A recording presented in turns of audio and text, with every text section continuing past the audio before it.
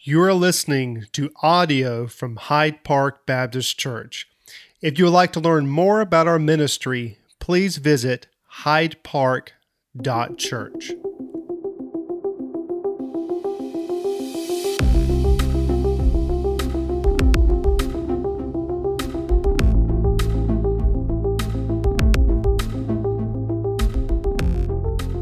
Turn to Acts 21 if you don't mind. As I've told you before, I try to stay out of the technology realm because we want it to work is the primary reason.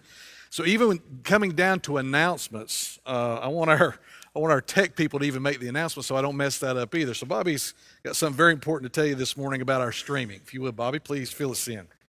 For several reasons, we will be discontinuing our stream to Facebook directly. So Facebook Live will not happen on Facebook any longer, but every Sunday we will give you a link to our website or directly to the video on Vimeo. So that will still be live. We'll still be streaming live there, but because of several different reasons and regulations, all kinds of things, we're going to stop streaming directly to Facebook Live on Sunday mornings. Does that make sense? That's going to start in 2 weeks, so we got 2 weeks to kind of get everything settled. But 3 Sundays from today, that will stop. And while we're talking about this, you have no idea, or maybe you do, of just how much work has gone into the technology side of what we've been doing since March, since everything kind of went haywire in March with the COVID and the pandemic. There's a whole bunch of people working behind the scenes. Bobby, Pastor Ryan leading that. We got our AV Tech guys here that sit at the table every week. And what I would appreciate you doing is showing your appreciation for them. Just give them a round of applause if you don't mind.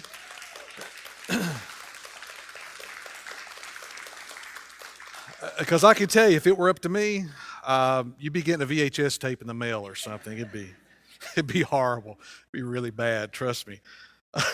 Acts chapter 21. Let's look at verse 12 and following. I really appreciate Megan kind of setting the stage for me this morning. Matter of fact, she could have just went ahead and rolled on with the message if she wanted to. She was heading in exactly the right direction.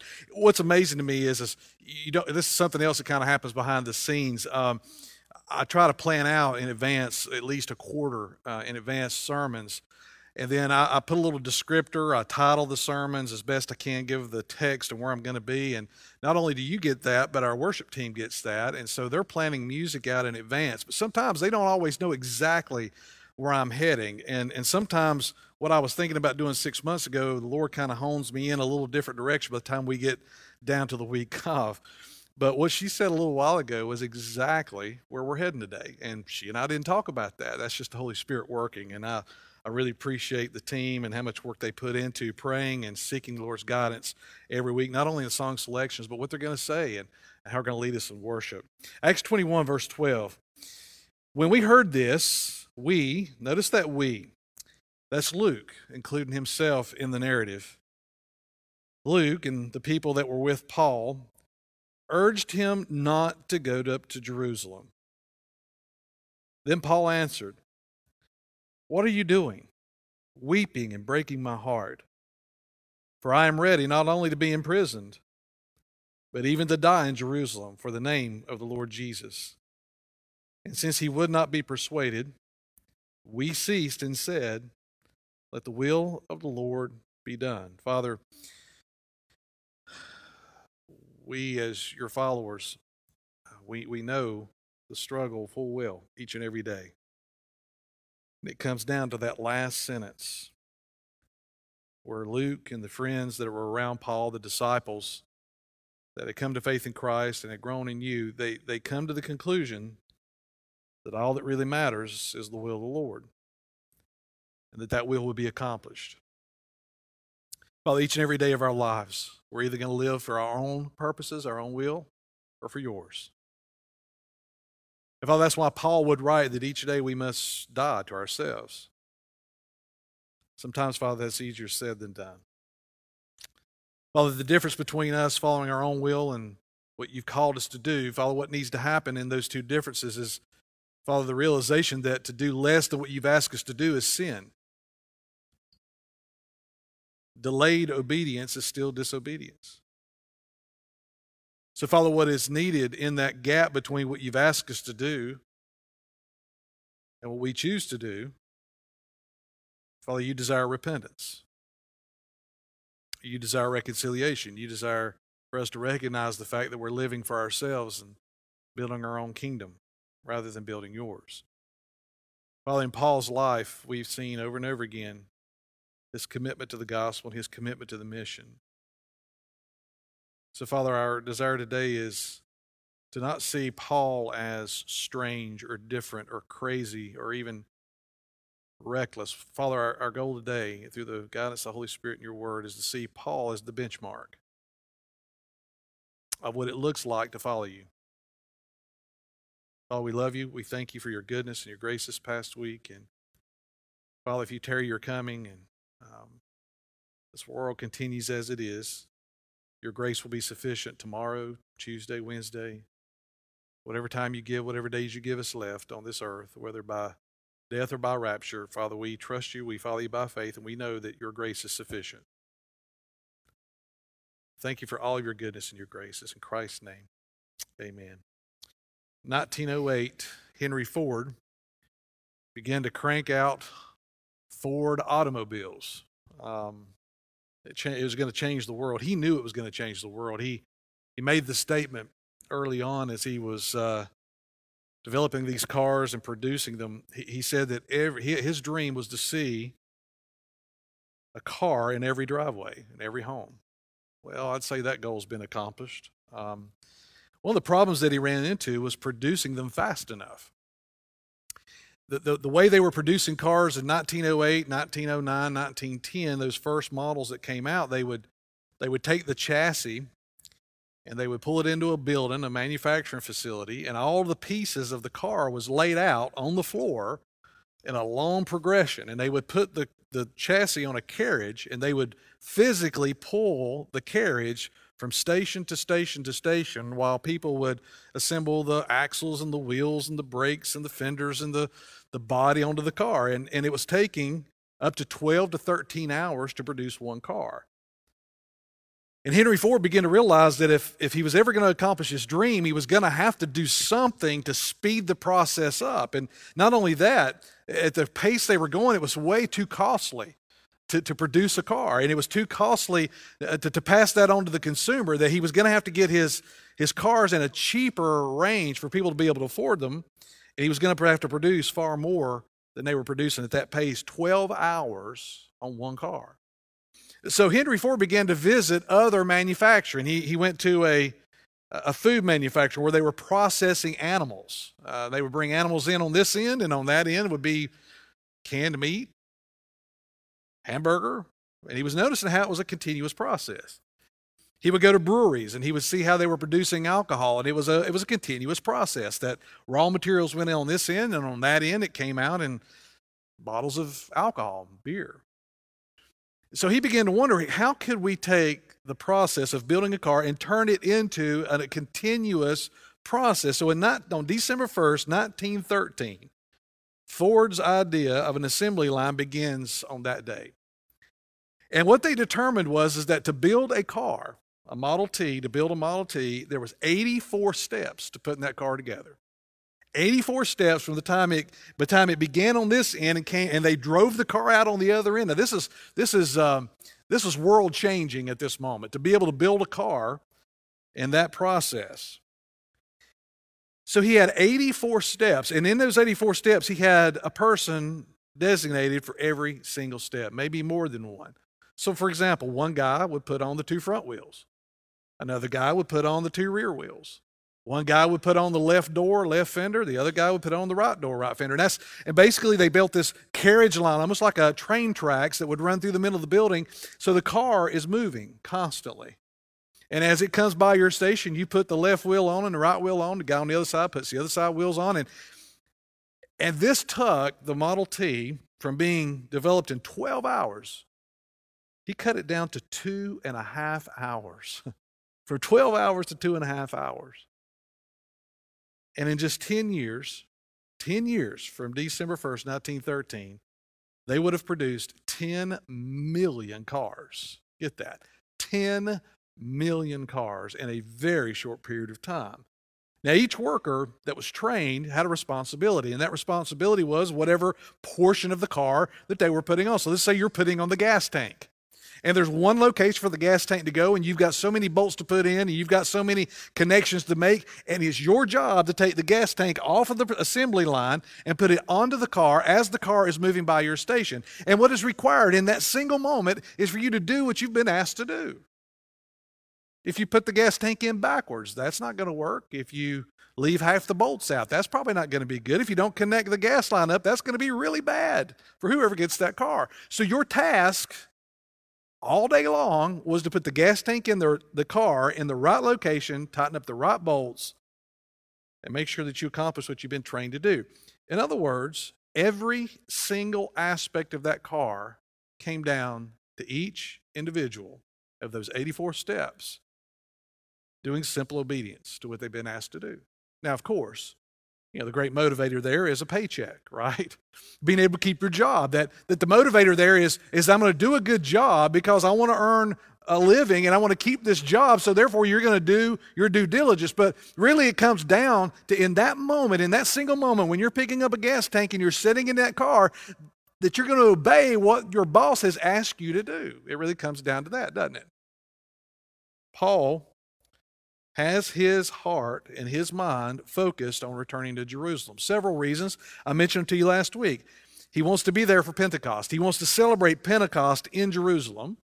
Secondly, he's got a large amount of money that he's gathered from the Gentile churches, and he's going to deliver that to the Jerusalem church because they've been going through a terrible famine.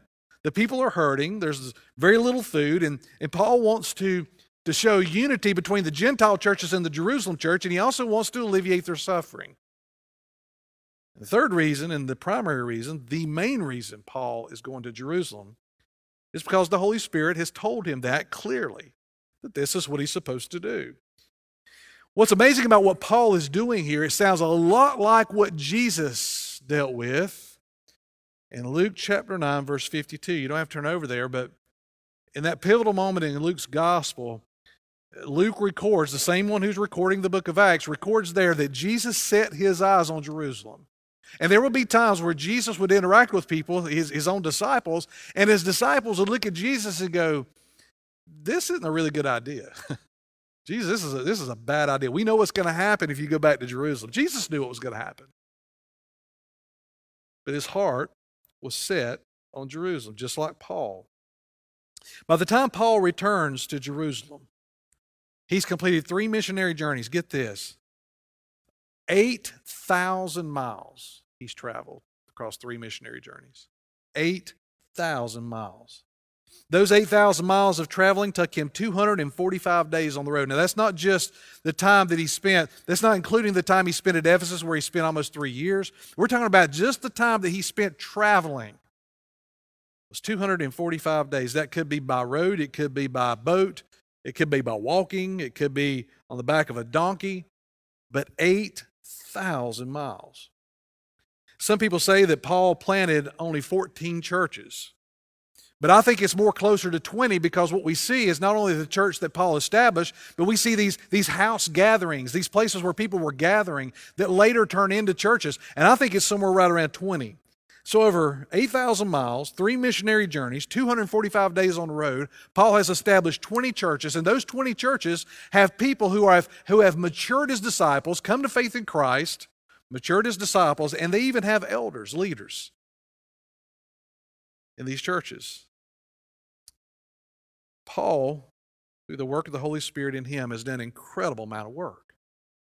Now, you could say that Paul was a great leader. You could say that Paul was a great theologian. You could say that Paul was a great teacher, and all of that would be true. You could say that Paul was a great planner. He certainly was. He had a plan, and he worked that plan all the way through. And when changes or when issues would come, he would simply shift and do what he needed to do. If he couldn't get to where he wanted to go, he would simply do ministry where he was. But Paul had a plan. That plan was to make disciples of all nations. So whether you take the position that Paul was such a great teacher or such a great leader or such a great administrator, if you begin to think that is why Paul was able to travel 8,000 miles, establish 20 churches, you're missing a very key element to Paul's life, and that is the Holy Spirit. If it were not for the Holy Spirit, Paul would have died on that first missionary journey. He would have never seen a second or a third. He would have never seen 20 churches established. He certainly wouldn't have seen the spread of the gospel all the way from Antioch, north of Caesarea, all the way to the Roman Empire. If Paul had his way, he would go to Rome and then right on to Spain. We're going to follow Paul back to Jerusalem, and everything's going to change when he gets to Jerusalem. Everything's going to change. He knows that. He knows something is up. The Holy Spirit has been telling him, you're going to go back to Jerusalem, and just like every other town that Paul has went into, he's been around out of town, he's been bound, he's been thrown in jail, he's been beaten up everywhere he goes. But there's something different about Jerusalem. You can feel it and sense it in the words that he's using. You can sense it in the way his friends are responding. From the time that Paul left Antioch on that first missionary journey, he's faced pain, trouble, disappointments, beatings, hatred. Yet nothing's deterred him. Now, that's not just because Paul's stubborn. I believe Paul was. I believe Paul was a stubborn man. And it's not just because Paul's a great leader. I think there's more going on here. And certainly we have to look at the Holy Spirit and what he's been doing in Paul's life. But there's something else I want you to notice. That not only is the Holy Spirit working, but what was required is simple obedience. Simple obedience. I've come to the place in my life where I realize now that it comes down to every single day of my life, simple obedience. Now, we look at this and you may go, well, that's not really simple at all. Well, it really is. It comes down to trust. It comes down to whether I'm really going to believe what the Word says and believe that the Holy Spirit is able to care for me, to lead me, to guide me, to direct my life, that Jesus really is worth living for, that Jesus is all that He says that He is and far more than we could possibly imagine, that at the end of the day, I either trust Him or I don't, and it shows up in the day in, day out obedience or disobedience. It's not so much our words.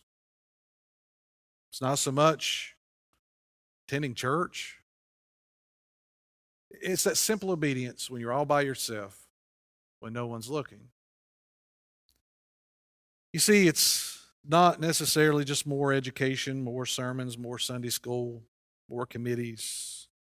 It really comes down to, in the moment, you obeying the Holy Spirit and what Christ has called you to do. It really comes down to that. In your marriage, in your home, the entertainment you're consuming, it all comes down to this. If we just kind of boil it all down, it comes down to simple obedience.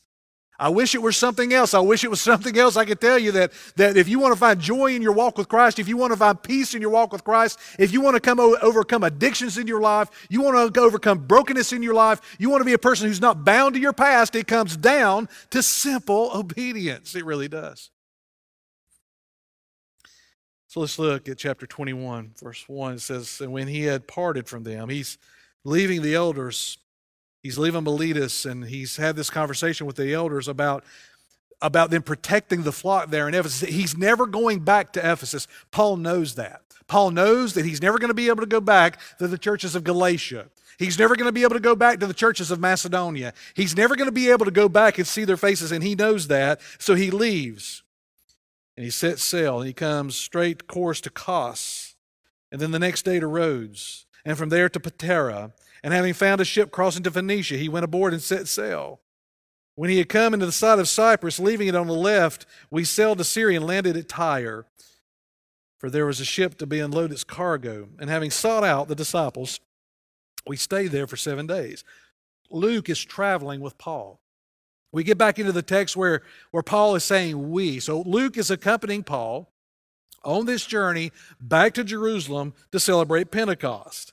And Paul stops over in Tyre for 7 days. It's interesting to me why Paul would stay there for 7 days, because he's in such a hurry to get back to Jerusalem. And the only thing that I can figure is it took that long to unload the ship and load the ship back. So while he's there, as we've seen Paul do everywhere else, while he's there, he's going to invest in the kingdom. So he calls together the disciples, people who would put their faith in Jesus, people who were friends, who were living in that area.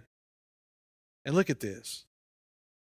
And through the Spirit, notice that, and through the Spirit, they were telling Paul not to go to Jerusalem. Turn back to chapter 20. I want to show you something, verse 22, I think it is. Turn back to chapter 20, verse 22. This is what Paul said to the leaders from Ephesus when he was at Miletus. He says, "And now behold, I am going to Jerusalem, constrained by the Spirit." That word constrained means in bonds. It means that the Holy Spirit has basically told him to go to Jerusalem, and Paul sees it as though he's wrapped in chains. He is constrained by the Holy Spirit. He cannot do anything else but go to Jerusalem. The Spirit has told him that. And as we will see in the weeks ahead, that there's a reason why the Holy Spirit has told Paul to go back to Jerusalem. But I want you to understand that Paul has heard clearly. Paul is not confused. Paul is not misunderstood. He knows that he is supposed to go to Jerusalem, and the Holy Spirit will not allow him to do anything else. If you remember, back in that first missionary journey, when he was in the Galatia area, actually second missionary journey, he's in that Galatia area. He wanted to go to Ephesus. He wanted to go south. He couldn't go. He wanted to go north to Bithynia. He couldn't go. The Holy Spirit prevented him from going. So where does he end up? He ends up in Troas. He gets a dream of a guy in Macedonia, and he goes over to Macedonia. Same situation. The Holy Spirit constrained him to do exactly what he'd been called to do. So what are we to make out of this verse 4? These are disciples of Jesus. These are people who've put their faith in Christ. And here's what they're saying to Paul. And through the Spirit, they were telling Paul not to go to Jerusalem. So do we have a problem here? Do we have the Holy Spirit telling Paul one thing and telling these disciples something else? Or are we caught in some kind of paradox here where the Holy Spirit is causing division, causing confusion? Are we in a situation here where these people knew better than Paul? And then Paul got it wrong. How do we make sense of this? Well, I struggled with it, quite honestly. Here's what I can come up with. Paul was told two things specifically by the Holy Spirit. He says, you're going to go to Jerusalem, and you're going to find that you're going to be bound there. Just like any other city that Paul was led by the Holy Spirit to go into, you're going to be bound, you're going to face trouble, you're going to face all kinds of difficulties. These are two things that Paul knew. Paul knew there was going to be trouble in Jerusalem, and he knew the Holy Spirit had told him to go. These folks, however, apparently they're only aware of the fact that there's going to be trouble. Apparently, they're only aware of the fact that there's going to be trouble in Jerusalem, not that Paul is so constrained by the Spirit that he has to go. In other words, these good friends of Paul say, Paul, we don't want you to go down there and suffer. There's no reason for you to go suffer if you don't have to. There's no reason for you to go down there. And I believe the Spirit is saying that there's going to be trouble. And notice this, I believe you ought to just stay here. But Paul is going to go to Jerusalem. I think these folks were well-meaning. I think they loved Paul. I think they enjoyed his companionship. I believe they wanted him to stay, maybe right on. But they only had half the story, and half the story is that there's going to be pain and suffering in Jerusalem. But I would imagine in this moment, as these people are talking to Paul and saying, Paul, please don't go. Paul, don't do this. Don't go there. I believe the Spirit wouldn't want you to go suffer. Would the Spirit call you to go do something that might cause suffering? What have we seen in Paul's life now through 3 missionary journeys? Exactly that. Over and over and over again. Paul has both the command and the revelation of what's going to happen. I believe these friends mean well, but Paul has his eyes set on Jerusalem. Look at the next verses. It says, and when our days there were ended, we departed and went on our journey. They all with wives and children accompanied us until we were outside the city. I love this verse right here. It says, and kneeling down on the beach, we prayed and said farewell to one another. Then we went on board the ship and they returned home.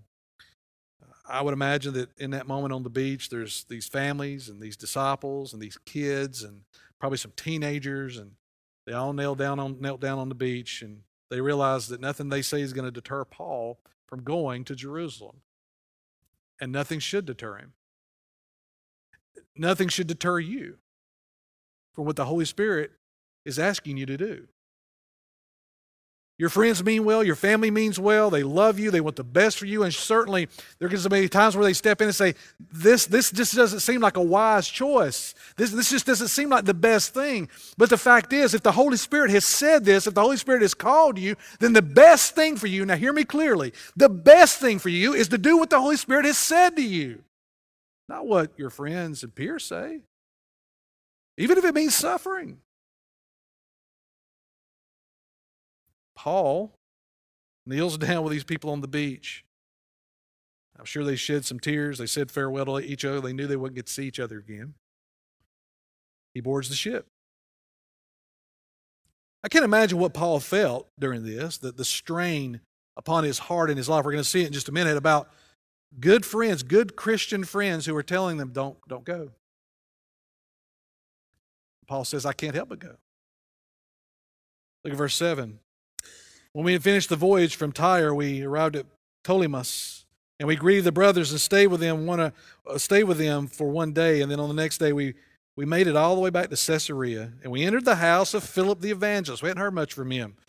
He was one of the 7 that was chosen to serve all the way back in Acts 6, the one who was sharing the gospel, taking it to Samaria. Philip the evangelist. He had 4 unmarried daughters who prophesied while we were staying for many days. A prophet by the name of Agabus came down from Judea. Now this guy, he's got a little bit of history.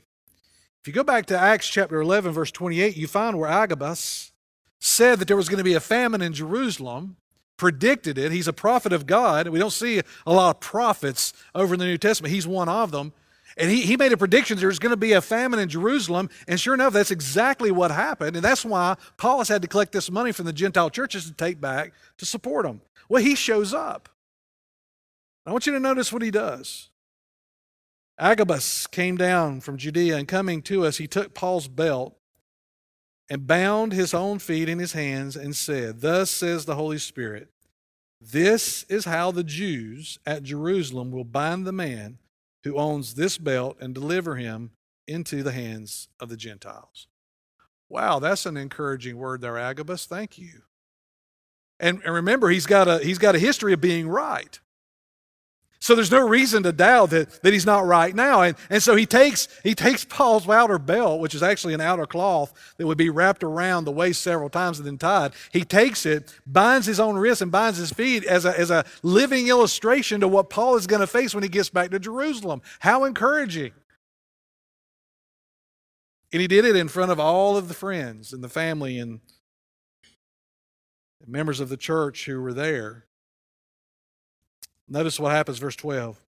When we heard this, we and the people there urged him not to go to Jerusalem. When they heard what Agabus has to say, the friends of Paul, the disciples, people that he's done life with, look at Paul and say, Paul, this is evidence here. This is God trying to say to you, don't go. I would imagine somebody in the room had to say that. I would imagine somebody in the room had to say, well, this must be some kind of sign from God that you can't go. They urged him not to go. I can imagine that the conversation would have went something like this. Paul, if you know there's going to be pain there, if you know you're going to be arrested there, if you know that quite possibly your ministry is going to end, why in the world are you so intent on going to Jerusalem? Paul, we need you to continue to build up the churches. Paul, we need you to continue your missionary work. Paul, we need you to stay here in Caesarea with us and build us up. Paul, we need you to develop more elders. We need you to reach more people. We need you to stay here. Don't go to Jerusalem. And I guarantee you they were giving him bullet point list after bullet point list after bullet point list of why he should not go to Jerusalem. And I guarantee you they sounded reasonable. I guarantee you they sounded exactly like what should be done. I guarantee you that everyone in that house was agreeing that Paul should not go to Jerusalem. The only problem is God has told Paul to go to Jerusalem. See the problem? What do you do? What do you do when well-meaning people you trust, people who are Christ followers, who have maturity, are telling you to do something other than what you know you're supposed to do? There have been times in my life, and there will be more, that those closest to me were telling me that what seemed to be right, what seemed to be the right course, was different than what I knew the Holy Spirit and God's Word to be saying to me.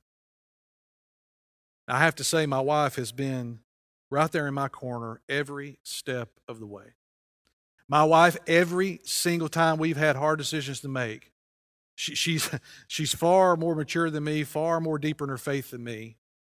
And I'll go to her and she'll say, well, here's some things I see. Here's some things to consider. And then she would always say this, but whatever the Holy Spirit tells you to do, I'm in your corner.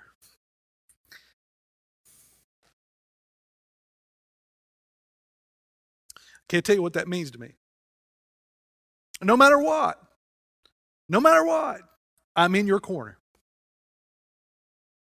But I've had well-meaning friends, pastor friends who were telling me that this possibly couldn't be what God has said for me to do, although I know I have this peace down in my soul, my heart and my life is constrained by the Holy Spirit, that this is the path, and that is the path I have to walk. I can't walk any other path. I'm ashamed to say there have been times where I took their word over His. How did that go? Not so well.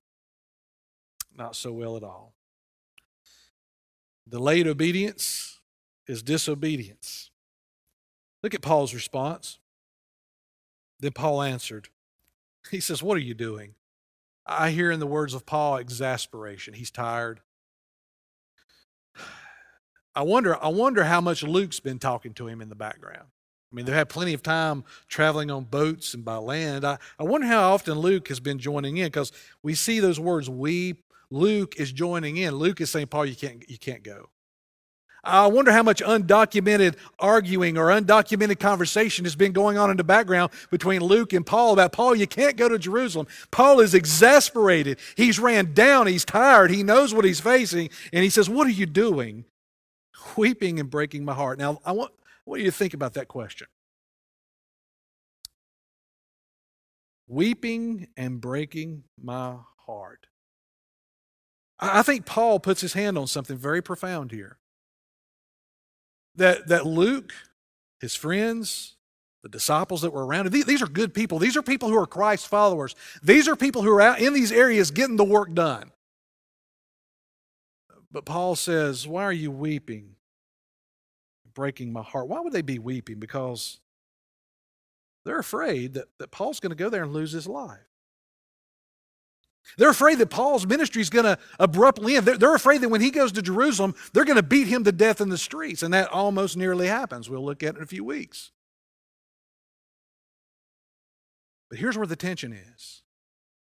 The tension between what we want, what we desire, and what God says He wants. The reason they're weeping is they don't want to lose Paul. They don't want to lose this great missionary. They don't want to be in a place where they don't see him anymore. They are being driven by what they want and what they desire. And these things that they want and these things that they desire are good things, but they're not the best things, because the best thing is for Paul to be obedient to what God has told him to do. Is that not the tension you live in every day? The things that we want versus what God says, this is what I want for you. The tension of knowing what Christ has said about our lives and that we surrendered our rights to our life. And that tension of wanting to take it back, take control back, do what feels best, do what is comfortable, do what is easy, to take the path that is most traveled, which is the easiest path, right? And that tension between when Christ says, nope, that's not the path I want you to walk. That's not the decision I want you to make. That's not the way I want you to handle this situation. That's not the way I want you to handle this relationship. This is not the way, this is not what I called you, this profession that I've called you to. That's not what I've called you to do. You may be thinking at this point, how do we know? How do we know what the Holy Spirit's saying to us? You may be thinking, and maybe on some of your faces right now, you're looking at me going, well, yeah, that's great, but how do I know? How do I know what the Holy Spirit says? Well, you will never know unless you get into God's Word. You'll never know God's will for you unless you talk to Him about it. Did you know that the God of this universe was looking to have a conversation with you this morning? A conversation, not a one-way directed speech that you make to God to check a box to say, I've prayed today. No, He's looking for some time with you where you can talk with Him and He can talk with you, and then you can talk with Him and He can talk with you. A conversation. God was ready. The creator of this universe was ready and waiting for you to do that this morning. That's the kind of love that He has for His children. You taking advantage of that? I can guarantee you this. You'll never know what He wants you to do. You'll never know what God wants you to do in this big decision you've got coming up. You'll never know what God wants you to do. And when you don't listen to Him and spend time with Him, who are you going to listen to? Well, your friends, your family. They may be well-meaning, and they may even give you good advice. But at the end of the day, it's simple obedience to your King that matters. Sometimes it lines up where your friends and family are in perfect agreement with the Holy Spirit, what He's telling you to do. That's awesome. Like just as equal and just as much, there's going to be times where you're going to have to walk it alone. So the tension here is what these people are wanting from Paul. Paul's like, I can't provide that. I've got to go to Jerusalem. Look at this. He says, for I am ready not only to be imprisoned, but even to die in Jerusalem for the name of Lord Jesus.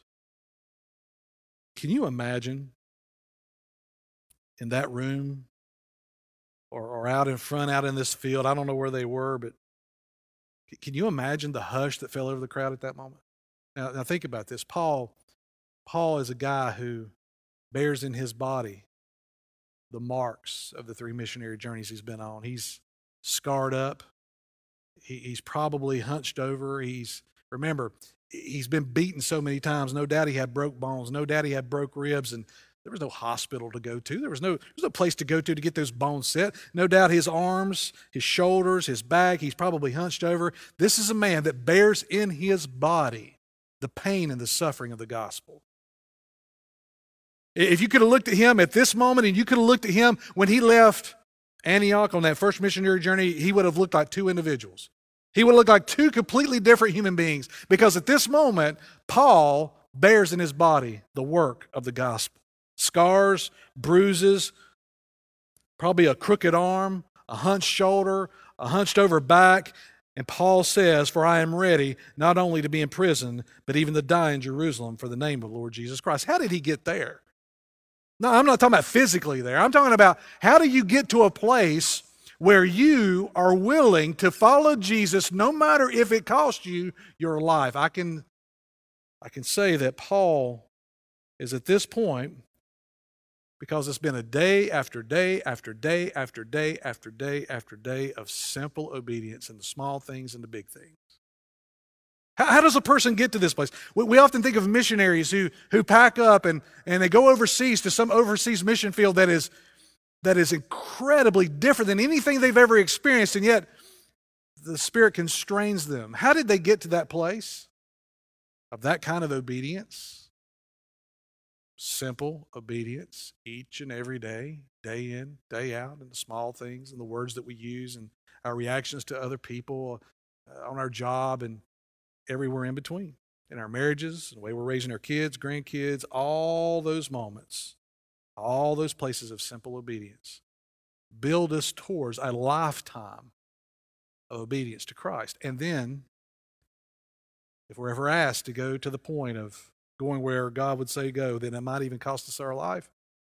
You've got a whole history of obedience. How could you do anything different? Notice what Paul says. He says, for I am ready not only to be in prison, but even to die in Jerusalem for the name of the Lord Jesus. Verse 14, and since he would not be persuaded. He would not be persuaded. Jesus would not be persuaded. Jesus sets his eyes on Jerusalem and he would not be persuaded. He gets into the Garden of Gethsemane and he's praying in that place, right? He's praying so fervently that his sweat is turning into droplets of blood. He was in such turmoil because this cup of God's wrath was going to be poured out upon him, and he knew the suffering that was going to await him in just a few hours after he would leave Gethsemane. While he's in that garden, Judas and soldiers would approach. You remember what Jesus said there? He said, not my will, but yours be done. Look what happens here. He would not be persuaded. We ceased and said, let the will of the Lord be done. Let the will of the Lord be done. What are we to make of this? What are we to make out of this instance where Paul is willing to go somewhere where his ministry may end, his life may end, and more pain and suffering awaits him? First thing I want you to see this morning, first thing, maybe you want to write this down just as we apply what we've seen here. First of all, when God speaks to you, no other voice can take precedence in your life. If God is speaking to you, you're in God's Word, and where does God speak? He speaks here. He speaks here. He's already spoken. God has said everything that He needs to say to us right here. 90% of His will for your life and for mine is laid out right here. So if you're seeking God's will, then the only place you're going to find it is here. What God has asked you to do, where He's sending you, the way your marriage should honor Him, raising kids, God's will for your life as a profession, it's all right here. It doesn't matter if you're working as a nurse in the hospital. It doesn't matter if you're teaching school online right now. It doesn't matter if you are driving a truck. It doesn't matter if you're retired. Paul said in Colossians 3, let everything that we do be done unto the Lord as an act of worship back to Him. That is God's will for your life, that when you punch the clock and you work all day, that's an act of worship back to Him. If God is speaking to you, and He is, then there's no other voice that really matters. There are people we need to listen to. There's wisdom from other people. There is this connection of the body of Christ as we live out what He's called us to live out. But I'm going to tell you right now, and I want you to hear me very clearly, if the Holy Spirit is saying you are to do this, there's no other voice in your life that matters. If that Holy Spirit is convicting you and He's saying to you, it's time for you to lay down this false god and it's time for you to walk in complete surrender, then that's the only voice that matters. If you're lost today and you've never put your faith in Jesus, and every time I get to this part in the sermon where I'm talking about the gospel and you're lost, there's this quickness in your heart, there's this anxiety that creeps up in you, and all of a sudden you begin to pour over these excuses that you offer every single week on why you can't put your faith in Jesus, and at this point you get really anxious. The only voice in your head right now that matters is the one that's saying, come unto me. There's no other voice in your life that matters right now in this moment than that voice that is saying, come to me, I love you. Come to me, I want to give you my grace. I want to give you new life, but you're going to have to repent. You're going to have to turn from that old life, that old God, that God is no God at all. If that's the voice you're hearing, you'd be wise not to ignore it. Second, simple obedience to Christ will look crazy to your peers. Following Jesus is going to look crazy to your friends and your family. That's okay. We're a peculiar people anyway, right? When you tell your family that you are going to put your faith in Jesus and you're going to get baptized, there are some people going to look at you crazy. It starts right then. There'll be some friends that look at you and go, oh, I see, you got religion. Yeah, give it time. There'll be naysayers. There'll be people who mock you. There'll be people who are enthralled with the idea. There'll even be people who come to you, okay, now that you're a Jesus follower, you got to do all these good works if you want to keep His grace. There'll be all kinds of bad theology, bad ideas, discouragement. I'm telling you, when you put your faith in Jesus and you surrender Him, they're going to think you're crazy. Doesn't get any better after that. As a matter of fact, the things that you cut out of your life, those friends that you used to hang with, those people you used to party with you when you don't ever go around them anymore, they're going to think you're crazy. They're going to think you're nuts. They're going to think you're reckless. They're going to think that you're foolish. They're going to think that you're stubborn. They're going to think that you're not considering the costs. God calls you into the mission field somewhere, whether it be your job or across the ocean somewhere. I guarantee you people will come out of the woodworks and they'll say, you're crazy. There'll be people who come out of the woodworks and says, you can't go over there. You can't go over there to that place. It's dangerous. You can't go over there because there's no hospitals, there's no medicines, how can you take your family? How can you pack your kids up and move to Uganda to share the gospel? Isn't there other people that can do that? You're putting your kids at risk. You're putting your marriage at risk. You're putting your career at risk. You're walking away from a career to follow Jesus. Do you hear that? It doesn't have to be just the mission field.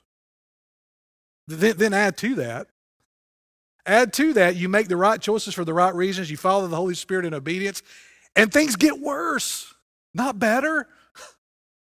Imagine then what your friends are going to say. See, we told you. We told you that you can't do this. It's going to make things worse. And what we told you is exactly what happened. Maybe that's what the Holy Spirit intended in the first place. Listen, folks who are lost and folks who are immature in their faith cannot begin to understand that kind of obedience to the Holy Spirit. But what matters is your simple obedience to what He's asked you to do. Not whether they understand, not even whether they agree. Day in, day out, simple obedience. Third, Paul is the rule, not the exception. Let me explain. Paul is the rule, not the exception. He is the benchmark. So when we look at Paul's life, you may think Paul is crazy.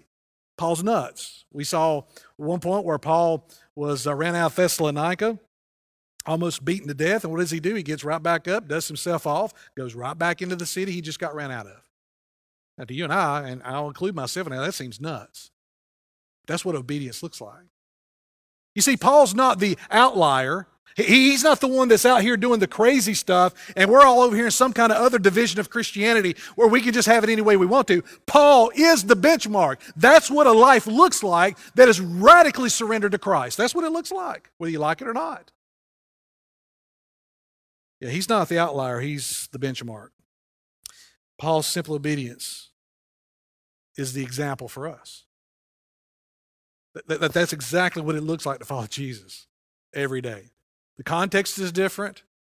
We're not traveling by boats and donkeys, but trust me when I tell you, the call to take up a cross was never more modeled any better than in Paul's life.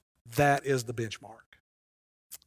Fourth, mediocrity is the result of the road less taken and the path of least resistance. Mediocrity is the result of the road less taken, actually road most taken, I got that backwards, and the path of least resistance. You're taking the wide road, the easy path. Doesn't cost you anything. Your connection to Jesus is about Sunday morning and nothing else. Your walk with Jesus is about singing a few songs with our worship team, going to a small group, maybe checking in on Zoom small group or something like that, maybe once a week. But your faith in Jesus doesn't go beyond the concrete of this building or the parking lot where your car's sitting right now. So your life with Christ is marked by mediocrity, not excellence. Yet when we see Paul's life, when we see Jesus' life, what do we see? We see excellence. We see beauty. We see absolute, complete sacrifice. And when we begin to contrast what Jesus did and what Paul did with our own lives, it brings to the top the mediocrity that is in my life, where I'm always just trying to take the easy path. The path of least resistance, the path that offers no sacrifice, the path that requires nothing of you. Jesus is taking note of every bit of that. Which leads me to my final point. My final point. Philippians chapter 3, verse 12. Turn over there, please. Philippians chapter 3. What is it? How is it that Paul remained motivated through all of this? 3 missionary journeys, 8,000 miles, all the pain and the suffering. What was it that was constraining Paul? Not just the Holy Spirit that says, you're going here. What was it? Look at verse 12 in chapter 3 of Philippians. He says, not that I have already obtained this or am already perfect. Paul's writing this letter to the church at Philippi from prison. He's awaiting a sentence to die. And he says, it's not that I've already obtained this or I'm already perfect, but I press on to make it my own, because Christ Jesus has made me his own.